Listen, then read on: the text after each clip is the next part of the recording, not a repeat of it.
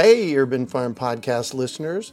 If you're as passionate about preserving the bounty of each season as we are, hey, I canned my first peaches at the age of 18, and that was a long time ago, then you're going to love what our friends over at Denali Canning have in store for you.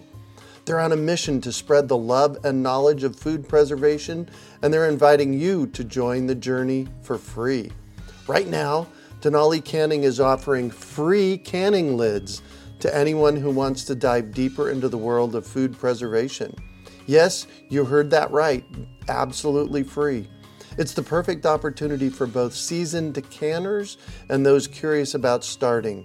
Denali is about quality, reliability, and supporting the canning community, ensuring that you get the best results every time you preserve.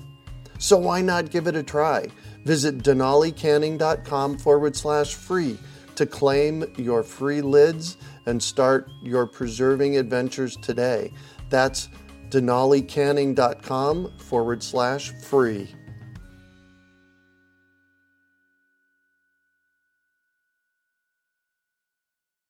Greetings, urban farmers, gardeners, and healthy food visionaries.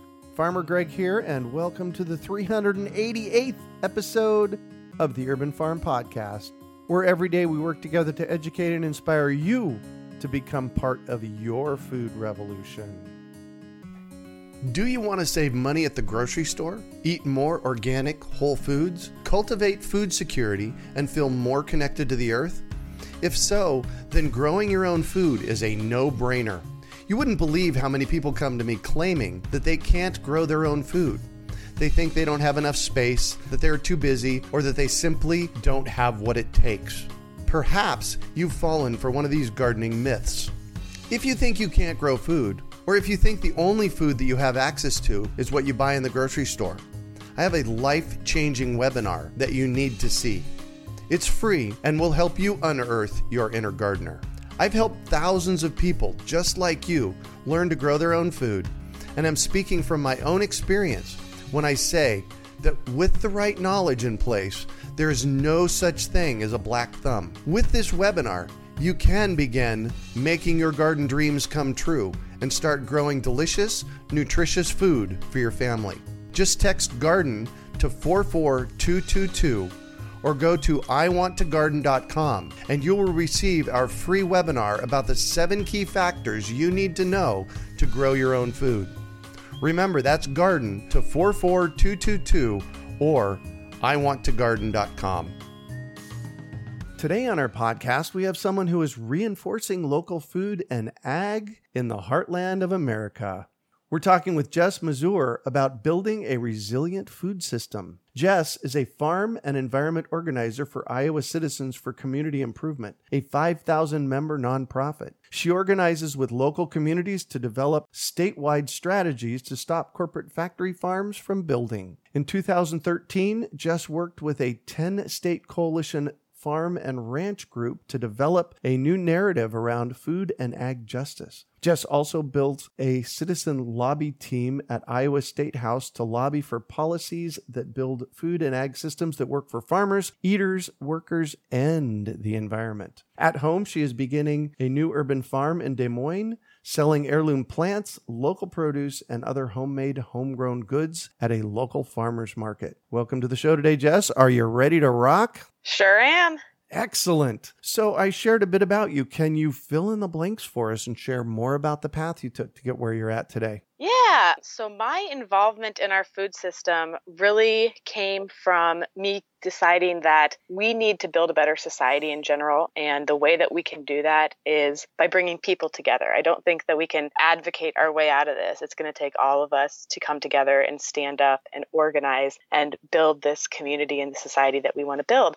Amen to that. Right. And through that kind of like change in my belief system, I found the organization I still work for, Iowa Citizens for Community Improvement. And I've been working there for the past 6 years. And I've really kind of developed a strong connection to the food system and a strong belief in what I think it should and shouldn't be. And I'm really focused on how do we engage people in building that? How do we make it a reality? And how do we challenge the powers that be that are holding us back from a food system that works for farmers, eaters, workers, and the environment. So it's been a long process. I've lived in Iowa my whole life. I'm surrounded by the richest farmland in the world and the most powerful ag lobby in the world. And it's just really, a contrast to see what's happening out in rural Iowa and how there's a big disconnect from what kind of farming systems we need that actually build communities and protect our environment and pay people a living wage in the process. Mm-hmm. It's been a long journey, and it's going to be a longer journey looking ahead too. Wow. You have been busy. Yes. So tell me, what is wrong with our food system? Well, right now, at least in Iowa, and I'm sure that this is in a lot of other states because we have a lot of ally organizations working on this too, it seems that our food system has forgotten about the values that we hold, and it is focused a lot on profit. So right now, like in Iowa, what we're seeing is instead of having independent family farmers that have diverse farms that are feeding our local communities, we have corporate-owned factory farms. We have over 10,000 of these hog factories in our state, and that's like 22 billion gallons of manure that is dumped untreated on our land annually, and it's running off into our waterways. These manure is collected in these giant pits that create so much toxic gas that people living around these facilities are developing environmentally induced asthma and other diseases. And I think that just shows that like the food system, when we think about the food we eat and how we grow it, those shouldn't be the outcomes of it. It shouldn't be toxic air and polluted water, all in the name of making sure that,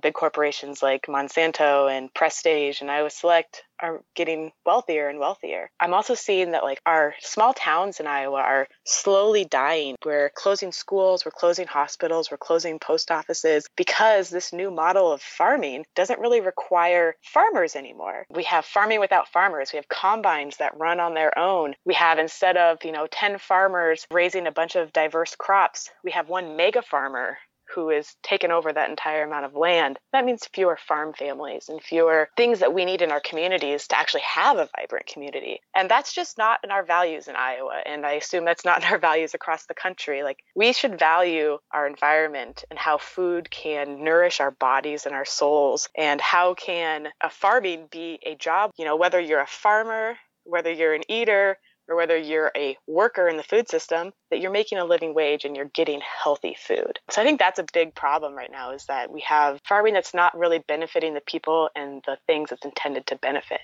The food that is being produced, you talked about a lot of the before the stuff gets harvested, but the food that is produced is substandard food, is it not? Right. Like in Iowa, we have the richest farmland in the world, but we really only grow a few crops. We grow corn, we grow soybeans, and we raise pork. And we do have some cattle, egg, and chicken operations as well. When you think about like what farming should be, it should be that we have a diverse rotation of crops that builds soil. Like when we only have monocropping across our state, we're going to have massive runoff problems and we're going to have depletion of soil. It's just really sad to watch soil run off into our water bodies. On average in Iowa, we lose 5 tons of soil per acre per year. And that is absolutely unacceptable. That's gold right there.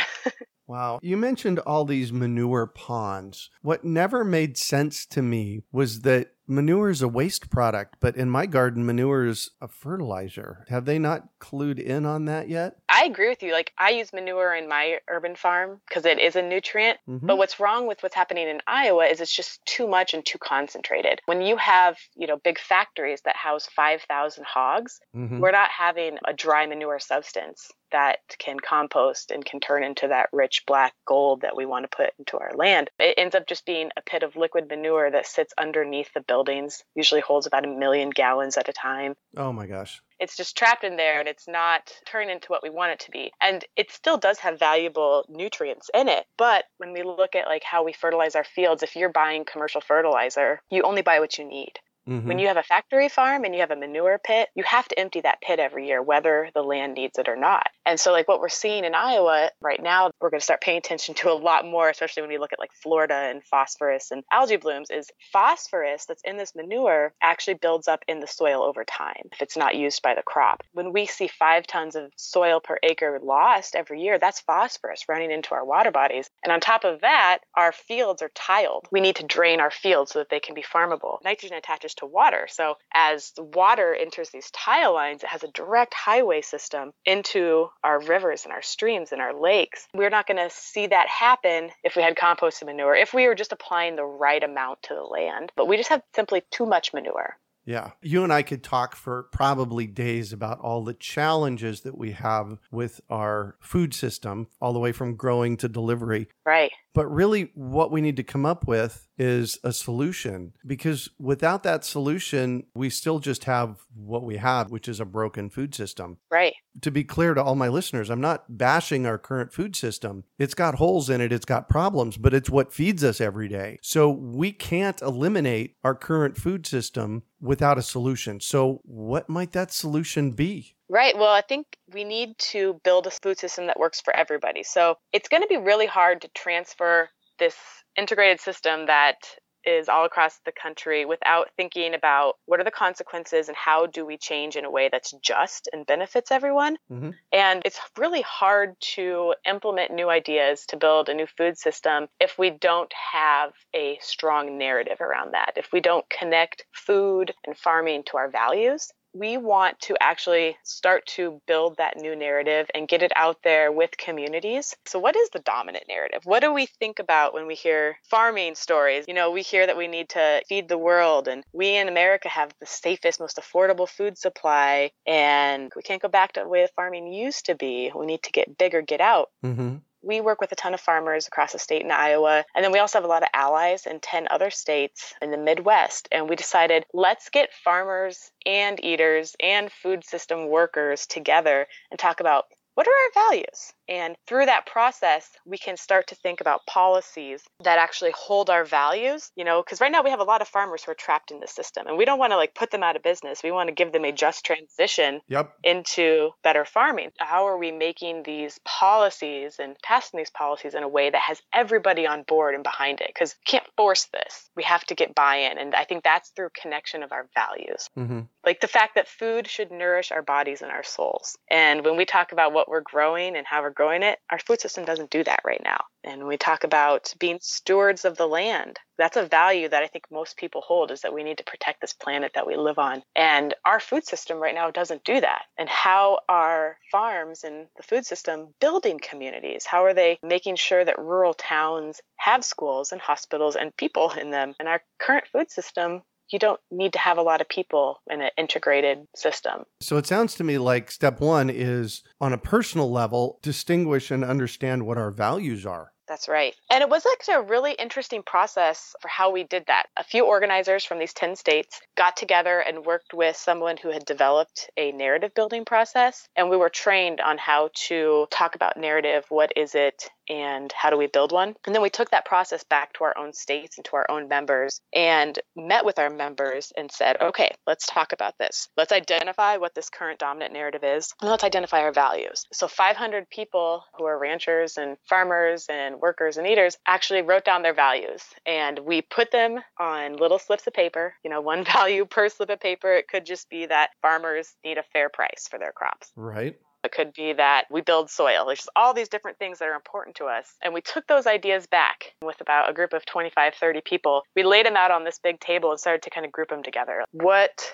are all of these ideas and values that we have that center around farmers and ranchers playing a critical role in our society, and they should be supported and valued so they can prosper and live healthy lives. Starting to group them together and then actually figure out what is behind these values that people hold and how is that a piece of a narrative. So we came up with this document that has 11 points. It's ongoing because we're learning more as we go. But then it makes it easier when we're doing our work to talk about, if right now we are working to stop a factory farm that's building in Calhoun County, Iowa. And when we're talking about it, we hear things like, well, we can't go back. And we can then use our narrative to challenge that and say, we're not talking about going back. We're talking about building a system that works for all of us.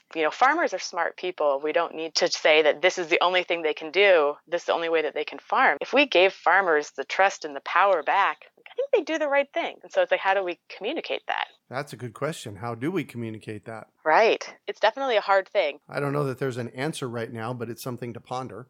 I've found that the best way to communicate our new narrative is when we're actually working in campaigns. So, for example, a couple of years ago, there was a new slaughterhouse that was going to build in Iowa that was likely going to make a lot of family farmers, just kind of price them out of their land, make it so they didn't have a market to sell their pork. So through that fight, we were able to talk about, what are the values that we have? We want to have infrastructure in small towns. And when we have one big 20,000 head kill slaughterhouse a day, that means so many other little meat processing places across the state are going to close. That was a way to talk about how the food system can build infrastructure in our small towns. So I feel like the more we engage in building the system, and especially in Iowa, kind of stopping this system from continuing that we have right now, that's where we get to insert this narrative and talk about, but really, is what you're talking about going to empower people or going to make more soil run off the land? Are we going to have cover crops because we know that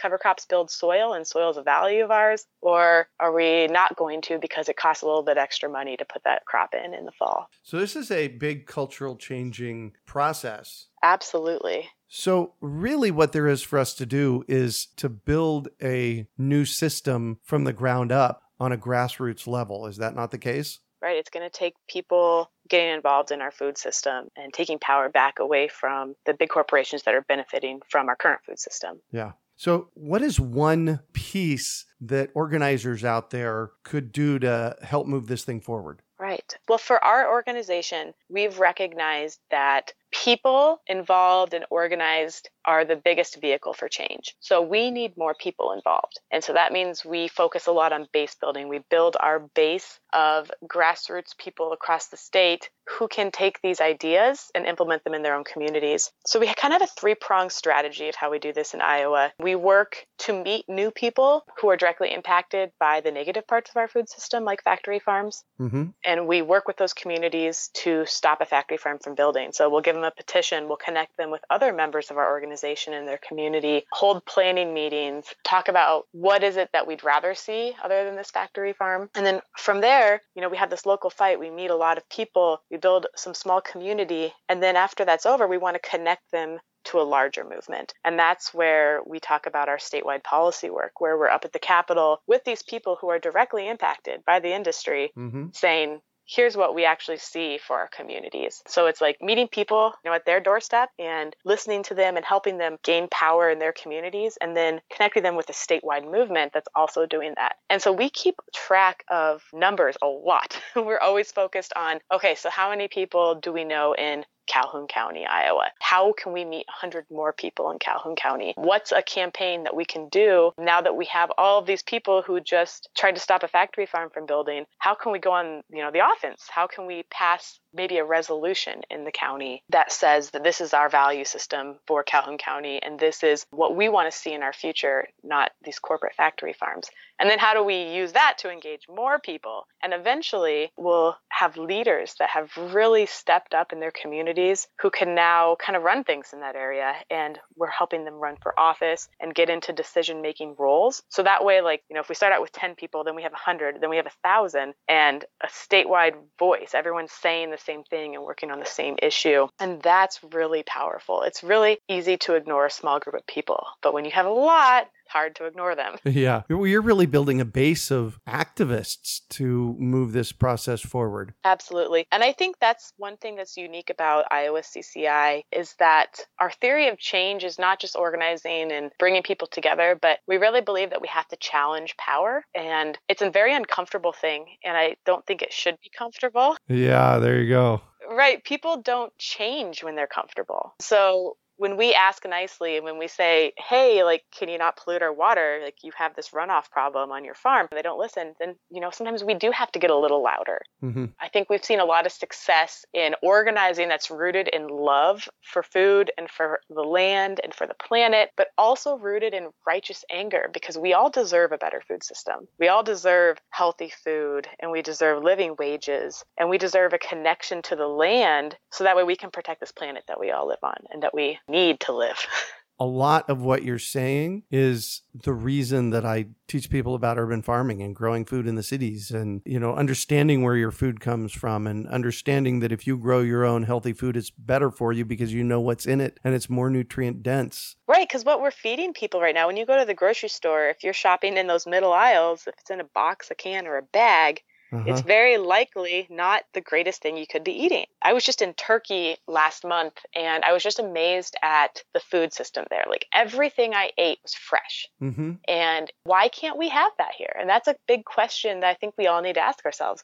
There's no reason that we can't have that here. We live in a country that has the richest soil in the world and an infrastructure to be able to feed ourselves and our communities. We shouldn't accept the answer that this is the only way farming can be. Yeah, when I was in Croatia in 2014 on a food systems trip with the university that I worked with, on the square in the middle of the town that we were in of 100,000 people, there was a store and all they sold was fruits and vegetables. Wow. See, that's awesome. I know, wasn't it? And on that same square was a 7-day-a-week farmer's market. Yeah, that is just incredible. Like building that market for farmers to sell their produce. That is something that we need to value more here. Like at least in Iowa, there are not a lot of markets for people who are practicing farming in a resilient way. That's amazing. A 7-day-a-week farmer's market. Yeah, wasn't it? Just blew me away. I've been doing this for over 40 years with my background. It was like, oh man, I want to live here. Right. Right. I would say like in Des Moines, for example, we're right smack dab in the middle of Iowa and we don't have like a co-op grocery store here. And it just seems like, how can that be? There is a local co-op that's just started, but they just do, order online and pick up your food once a week. But how is that possible? The Les Hills is an incredible natural landscape along the Missouri River on the western part of Iowa. Beautiful place, great soil, but yet there's food deserts. Yeah, how's that happen? I know, it makes no sense. And that just shows what we're growing on a large scale. And I'm mostly talking about large scale farming when I talk about factory farms is what we're growing really, is it feeding us? I always have to question that because what I see on my plate, I can't connect back to a farmer. And we shouldn't have food deserts in the middle of Iowa. It just makes no sense. So I'm going to shift on you, and I'd like for you to talk about a time you failed, how you overcame that failure, and what you might have learned from it. Oh, I always love when you ask this question because I feel like farming is full of failures that turn into amazing successes. Yep. One that I can really think of for myself was just almost to the point of like giving up. And before I decided to not give up, that was a huge failure for me because, when we don't try, that is a guaranteed failure right there. So tomatoes, I just started growing my own food within the past like 5 or 6 years. And for some reason, tomatoes, which usually grow like a weed, don't grow in my yard. And, I have squirrels and rabbit problems for 3 years. And I was getting really down on that. And then finally I was having a good year where the tomato plants were growing beautifully. And I had Fusarium wilt disease. And they all overnight just wilted and died. And I was just about ready to give up. While my tomatoes are dying, here I have celery growing right next to it, which is a really hard thing to grow. Right. And I didn't want to use chemicals on my yard. And I was just kind of ready to say, I guess I'm not going to do tomatoes. And I did a lot of research and found out about solarization. And it's like an organic way to kind of remove any fungus that's living in your soil. Yes. And it worked. And now this year I have a beautiful crop of tomatoes. And I'm so proud of myself for not giving up and to keep trying because it will pay off one day. Oh, yeah. We just have to stay persistent. That's why I asked this question. I asked this question so that people can see that there's failures and there's a way around them. Right. And then I learned this really cool process of an organic way to, kind of get rid of some of those hard to beat funguses and other bad things in your soil. Yeah, exactly. So what do you consider your biggest success? My biggest success has to be my career. I am really proud of the organization that I work for and how our theory of change has really empowered people across the state to kind of recognize their own power and then let them be able to see that this is doable. We can accomplish this if we just come together and organize and run for office and challenge food systems when they aren't really working for us and start to talk about this new food system. For me, I think that is a huge success to be able to take this knowledge that I've learned and spread it across the state and kind of build this base of people that are going to be the ones in this new food system. What drives you? Watching people recognize their power. I get so many phone calls at work of people that are like, oh, there's a factory farm that's going to build by my house. I don't know what to do. Oh, I can't sell my house now because my property value dropped 40%. they're just really down. And then it's like, hey, I got some ideas. Let's start a petition. Can we hold a community meeting? Do you think we could get 20 people in a room? And then just kind of watching them like light up and realize, okay, we can try. And then, once in a while we win, and just watching them all of a sudden realize like, wow, I have so much power that I didn't know that I had. And that drives me. That makes me know that like what I'm doing is right and it's what I want to do. And it's what I'm committed to doing. Wow. So I'm going to throw a curveball at you here. I do this occasionally. Look at the landscape of the last few years. And there was one or two times that something like that happened and it just moved you. And it was like, this is the reason I'm doing what I'm doing. Can you tell us one of those stories? Yes. So my favorite one over the past 2 years was the Prestige Slaughterhouse campaign. One of the largest pork producers that's based out of North Carolina, Prestige Farms, wanted to build a slaughterhouse that would slaughter 20,000 hogs a day in north central Iowa. And that was the one I talked about earlier that, we saw that this was going to change Mason City is where it was going to build. It's going to change the makeup of this town. It's going to put a lot of family farmers out of business. We'd lose some infrastructure of processing facilities, and we were going to see an influx of factory farms building in the area. This is like one of the largest pork producers in the country, and it's like David versus Goliath campaign. How do you go up against that? Right. How do you go up against that? So we decided we're going to go to the first city council meeting. There'd be 3 city council meetings where they voted on this project. And about 100 people showed up to the first one, and all 6 city council members voted for the project. Oh my God. Yeah, and it was like, oh no, okay. All right. But people were still like, you know what, we got to do something. We did yard signs that said, no public money. Don't use our public money. No prestige for the slaughterhouse. No public money, no prestige. We wrote letters to the editor in the newspapers almost daily. And we had phone banks where we got people together to call their neighbors. And we did door knocking where we would knock on doors saying, hey, have you heard about the slaughterhouse coming to town? Hey, can you come to this next meeting? We're going to talk about strategy to stop it. And we tied it into other people who were also fighting factory farms in their communities saying, hey, this impacts you too. Can you jump on board? Went out from a lot of different angles. And then the second city council meeting came and we had 1 city councilor vote no and 5 vote yes. And we just kept going and talking to everybody we could. And by the 3rd city council meeting, it was a 3-3 vote, tied, and we won. If it's a tie, it can't be approved. That was just a moment of like, wow, organizing works. If we do it right, this works and this is powerful and this is how we take back our food system. It reminded me that we're doing the right thing. It's hard, it's grueling work, but in the end, when a community can come together and stop one of the nation's largest pork producers from building a slaughterhouse right in the middle of town, right, then you know that we have power. And that's what drives you. That is absolutely what drives me. I can completely see that. And the exciting thing is that the people that were involved in that campaign are now the people that are coming to the State House and lobbying for a better food system. And they're the ones that are involved in talking to more neighbors and taking leadership roles in other efforts across the state. It echoes. I mean, it just grows. If you actually root yourself in organizing, it spreads like a wildfire. It's beautiful. You've listened to my podcast for a while, and those of you that have listened for a while, you know that I'm always looking for epic. And I just have to call epic on this one.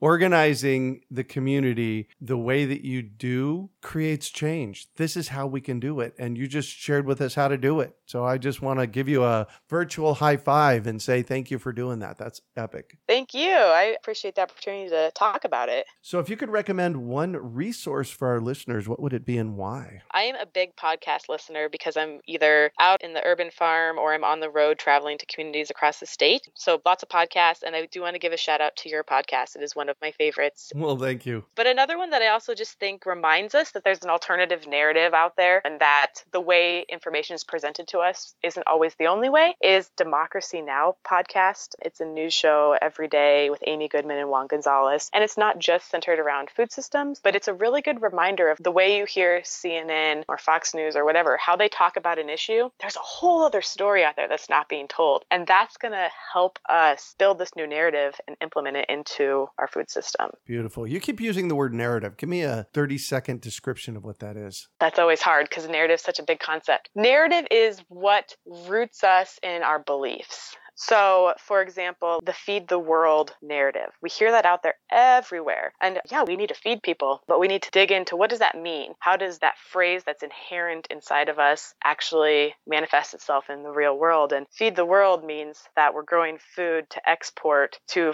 faraway places, and we're getting the waste, and we're not actually feeding our communities. Or get big or get out. The only way that you can farm is by getting bigger and bigger and bigger and bigger. Those are part of this dominant narrative that help craft our policies. If we had everyone talking about how food is a human right, and that was a narrative, then we could talk about how do we make sure everyone is fed. It's kind of like taking your values and turning it into this messaging that, without even realizing it, is everywhere in our TV shows and the radio, in print material and pictures. Like when you look at a farming picture, it's usually a white man standing in front of a bunch of corn. And it's like, how do we make people think that, you don't have to be a white guy growing corn to be a farmer? How do we change what people think of when they're thinking about our food system? Perfect. Thank you for that. What one final piece of advice do you have for our listeners? Mine is definitely just get involved. And I think there's organizations all across the country like CCI that you can connect to. And then the other thing is 3 questions that I like to challenge people to think about when they're talking about what a food system should be is, when we're talking about a food system, how do we make healthy food affordable for everyone? How do we make sure that producers are getting a fair price? And how do we make sure food workers are getting a living wage? And I think that if we can get at those things, there's no way we can go wrong with building a food system. If it's fair for everyone, that's part of it, then it's probably good for all of us. Like, you want people to get involved and get engaged in campaigns and to really challenge their thinking about what is this food system benefiting and who is it benefiting?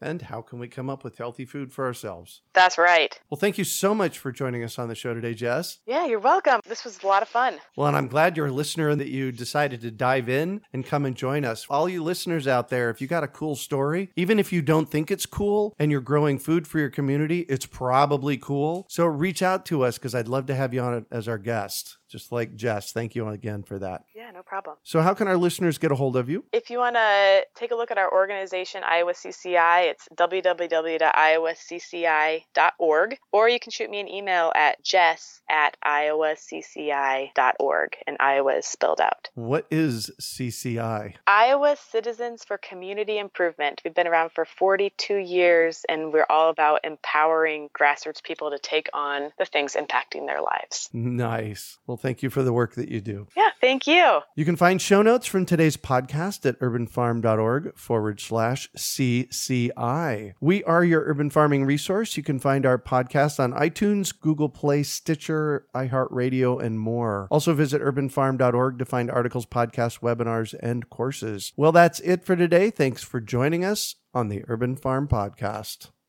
Claiming your inner urban farmer is easy. Grow food, share it, and name your farm. Then let the world know you're an urban farmer while supporting our podcast. Pick up your Urban Farmer bling, hats, and t-shirts at imanurbanfarmer.com.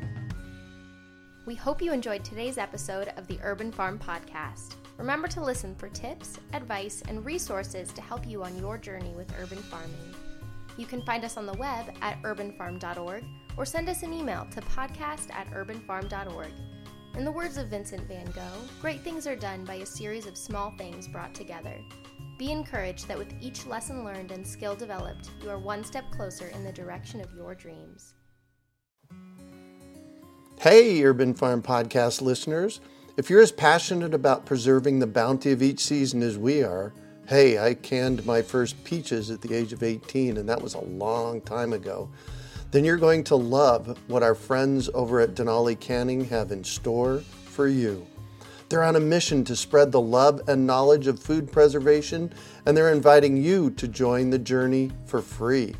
Right now, Denali Canning is offering free canning lids to anyone who wants to dive deeper into the world of food preservation. Yes, you heard that right, absolutely free. It's the perfect opportunity for both seasoned canners and those curious about starting. Denali is about quality, reliability, and supporting the canning community, ensuring that you get the best results every time you preserve. So why not give it a try? Visit denalicanning.com/free to claim your free lids and start your preserving adventures today. That's denalicanning.com/free.